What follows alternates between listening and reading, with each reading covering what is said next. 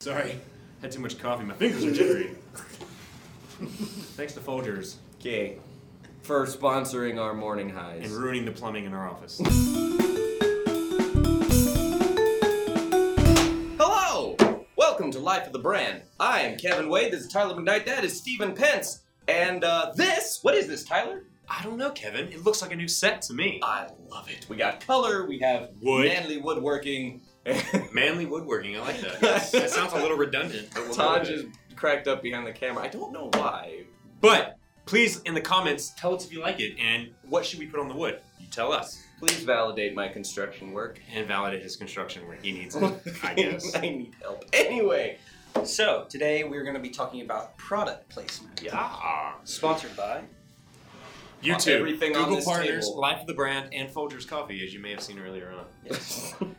So, today we want to talk about product placement, examples that are good, that are bad, why it works, what doesn't work, how much it costs.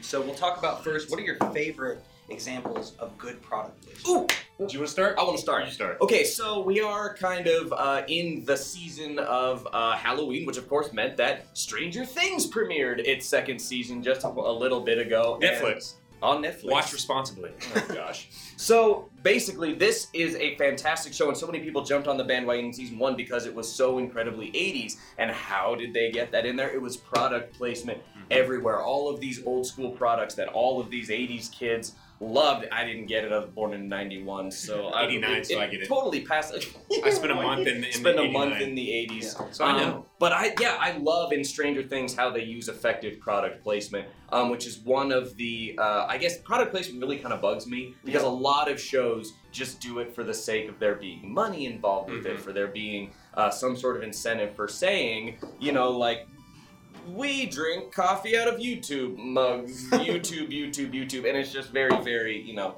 it's really in your face. But Stranger Things actually used it as a plot device to further the plot of their show. Right, So that was and, cool. and it's not paid for. They write it into the script, and what it does is we were talking to a gentleman earlier today who grew up in that time frame, Todd, and he was talking about it's a great nostalgia thing. Yeah. And it helps people relate more to the characters. I mean, I was watching Stranger Things last night, and I binge watched 6 episodes. It was intense. Very bingeable. But there was a scene where they're eating KFC, and Steve, one of the guys, after eating, he's like, "Man, Spoiler alert. that's finger looking good." And as we know, that is a new. That's the slogan. So I would call that an Easter egg, so to Yeah. speak. We can call it that. It's a great Easter egg. So what's your favorite version of product placement that you've seen? Ever? Ever? I know the one that always sticks out in my mind, just because they went over it time and time again in all my communication classes, was the Dr. Pepper in Spider-Man, the original Tobey Maguire Spider-Man. Oh yeah. Mm-hmm. And it's like a 5-second shot of just Dr. Pepper, It just sits there. Yeah. just like that. Well, that's great. Sorry, I got frozen in the moment. But yeah, do you think that was effective or not? Is that one that you thought of as effective, or that you thought of as kind of annoying? I would say it's effective because I still remember it to this day. Okay. But that was before product placement. That was, I would say, roughly the beginning of product placement. It was when it was starting to come around, and Well, at least within the modern Yeah. So, parlance. Not true, actually, Oh. because I did some research, and product placement actually began in 1873. Dang, so you were way wrong. what did the Gutenberg Press do? No, Something? novelist Jules Verne wrote Around the World in 80 Days, and shipping companies at the time were competing to get Oh, no mentioned in way. the books. Were they paying for it? Yeah, they were competing to get Wow. mentioned in the book. So, and then through the rise of the film industry in the 40s and 50s, there were independent product placement agencies in the 50s. But yes, relative to your time experiences, I guess that makes sense that Spider-Man was around the time you probably started paying attention to ads. My time frame. Yes. Since the world revolves around Tyler, so the first time he saw product placement, that must be when it started. I am egocentric. Yes. So you mentioned Stranger Things and Netflix, and that actually got me thinking, is that a good way for products to get into shows that don't traditionally have commercials? Netflix doesn't run ads, but you could get products foreseeably in the shows, in the background making cameos. And what do you think if that is a viable option in the future to kind of integrate into Netflix? Yeah, with kind of this whole streaming world we're in right now, where you're either having to pay for more and more ads, or streaming services are trying to have to figure out ways to promote elsewhere. And so you know what? I don't know, because I've never thought about that before. It's an interesting idea that now that you say that, I'm like backing up and feeling all these times where I remember a product more because of the ridiculous ways that it was used in product placement. Than any commercial I've ever seen. I think Subway is a great example of that. There was a show in the late 2007 to like 2012. It was called Chuck. It was the spy comedy. And it almost got canceled if not for a generous investment from Subway. But they wanted like massive product placement rights. So in once every few episodes, there's just this massive discussion about like the Subway sandwich, and it's used as a plot device to like distract people while they're doing like spy stuff. And this one character just loves his Subway sandwich, and every time he gets one, he will explain to you everything about what he has put in it, as like the shot of the sandwich is like being cradled in his arms with like a drink, and it was ridiculous. But I remember that more than any other placement of Subway in any of their commercials. So I don't know. I think it could be. I think it needs to be done subtly. Like that was a little overboard. Well, but I'm sorry to cut you off, but I was just thinking of another example in the show. You may know it, How I Met Your Mother. Yeah. Neil Patrick Harris's character Barney was typically seen drinking Red Bull. Now that wasn't paid for. He was just doing it, and it was on the set. Red Bull eventually came to him and said, "Okay, we'll sponsor you, not the show. We'll sponsor you to drink Red Bull on camera." So they're attaching themselves not only to a TV show, but to a brand that is Neil Patrick Harris. Neil Patrick Harris's brand. So he's a spokesperson, and they get product placement. Right, but it's subtle. It's subtle, and they don't even just sit there and show it. You'll see the can in his hand, and because their product is so well known, you'll recognize, oh, he's drinking. It's the blue and the gray, even if the label isn't showing you. So it's the way I would almost call it the original native advertising, the way product placement has worked, because they embed it within there. And the way we think about native advertising now is blogs placed at the end of CNN from around the web. So now we've got TV shows that are integrating products into it, but they're subtly done. So it's a way traditional native advertising. And ways that brands make themselves invaluable in the lives of these characters. James Bond doesn't drive a Toyota Corolla; he drives an Aston Martin. He should. And safety rating on those are through the roof. Oh gosh. Unpaid for advertisement. No, speaking of James Bond, actually, the movie Skyfall, Heineken actually paid $45 million to replace the classic martini drink. So you can see Daniel Craig drinking Heineken throughout the movie, and that's a great example of kind of latching on to something that's known throughout culture, that James Bond drinks martinis, and kind of subverting the expectations by Heineken. Right, it's like you want to drink a martini, you're going to be like James Bond. I mean, it's one of those other subtle ways. I have another example, and it's another Red Bull one, but for those of you that are soccer fans, the New York Red Bull. That is a soccer team based around the Red Bull drink, and their logo is the Red Bull.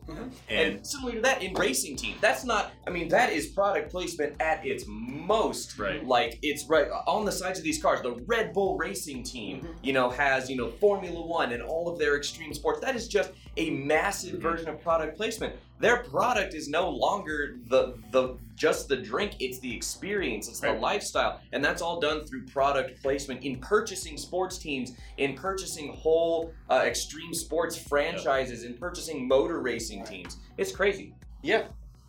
Building off of that, I want to talk about two examples that I think are great. I want to know your thoughts.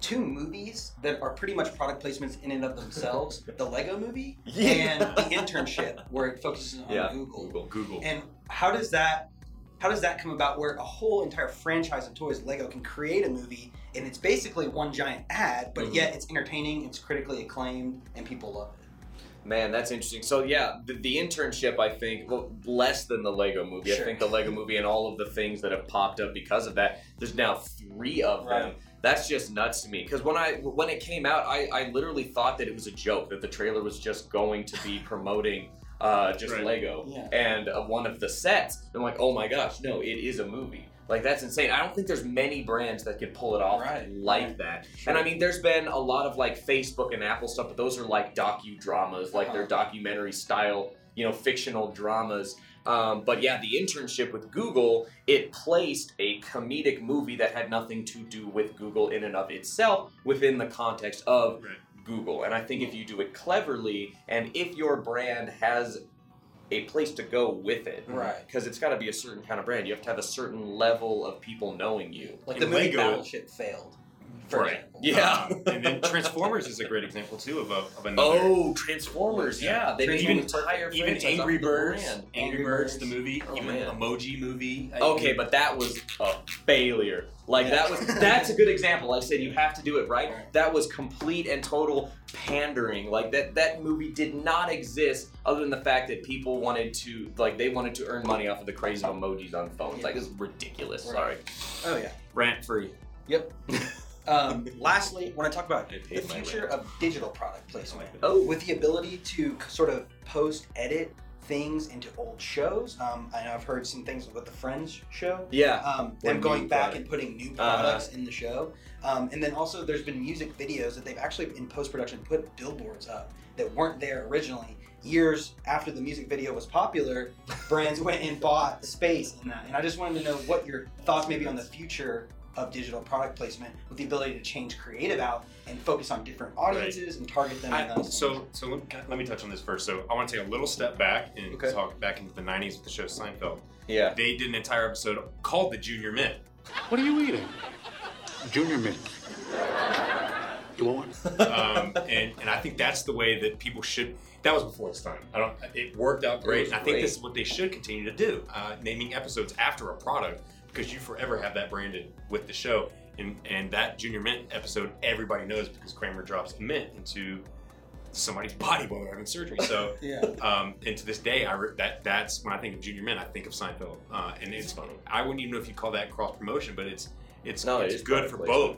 I mean, Seinfeld is relevant because of the Junior Mint. Junior Mint is relevant because of the Seinfeld episode. So, I could see that happening in the near future. Yeah. And again, with Stranger Things, bringing Ghostbusters and all these different times into their episodes, they can start calling their episodes after a specific product and whether they want to pay for that or not.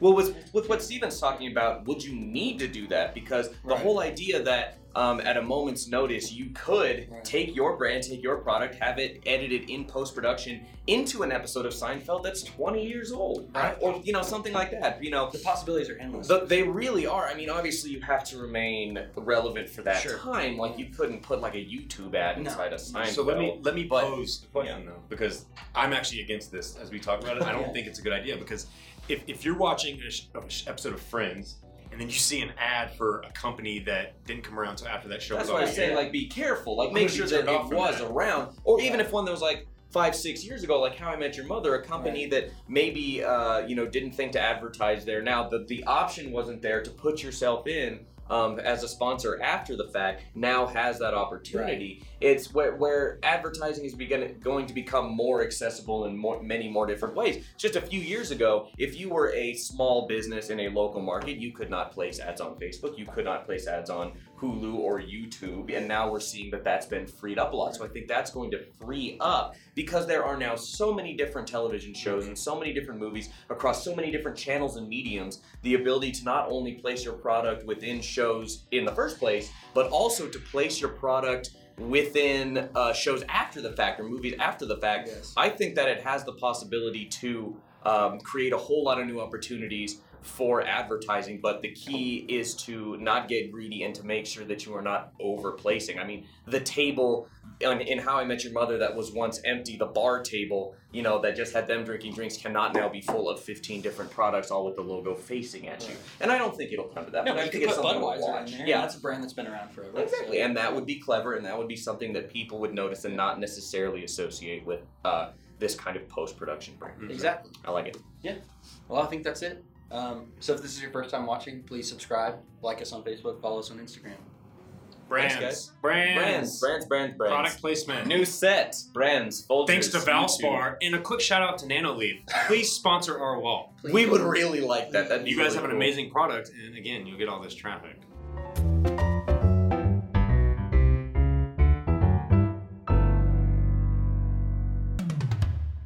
The drop bomb, but he keeps on forgetting what he wrote down. The old crap. Oh, so loud he opens his mouth, but the words won't come out. He's talking now, time's up. Oh, snap back to reality. Whoop, there goes gravity. Whoop, there goes gravity. Chokes is so mad, but he won't give out. Bad.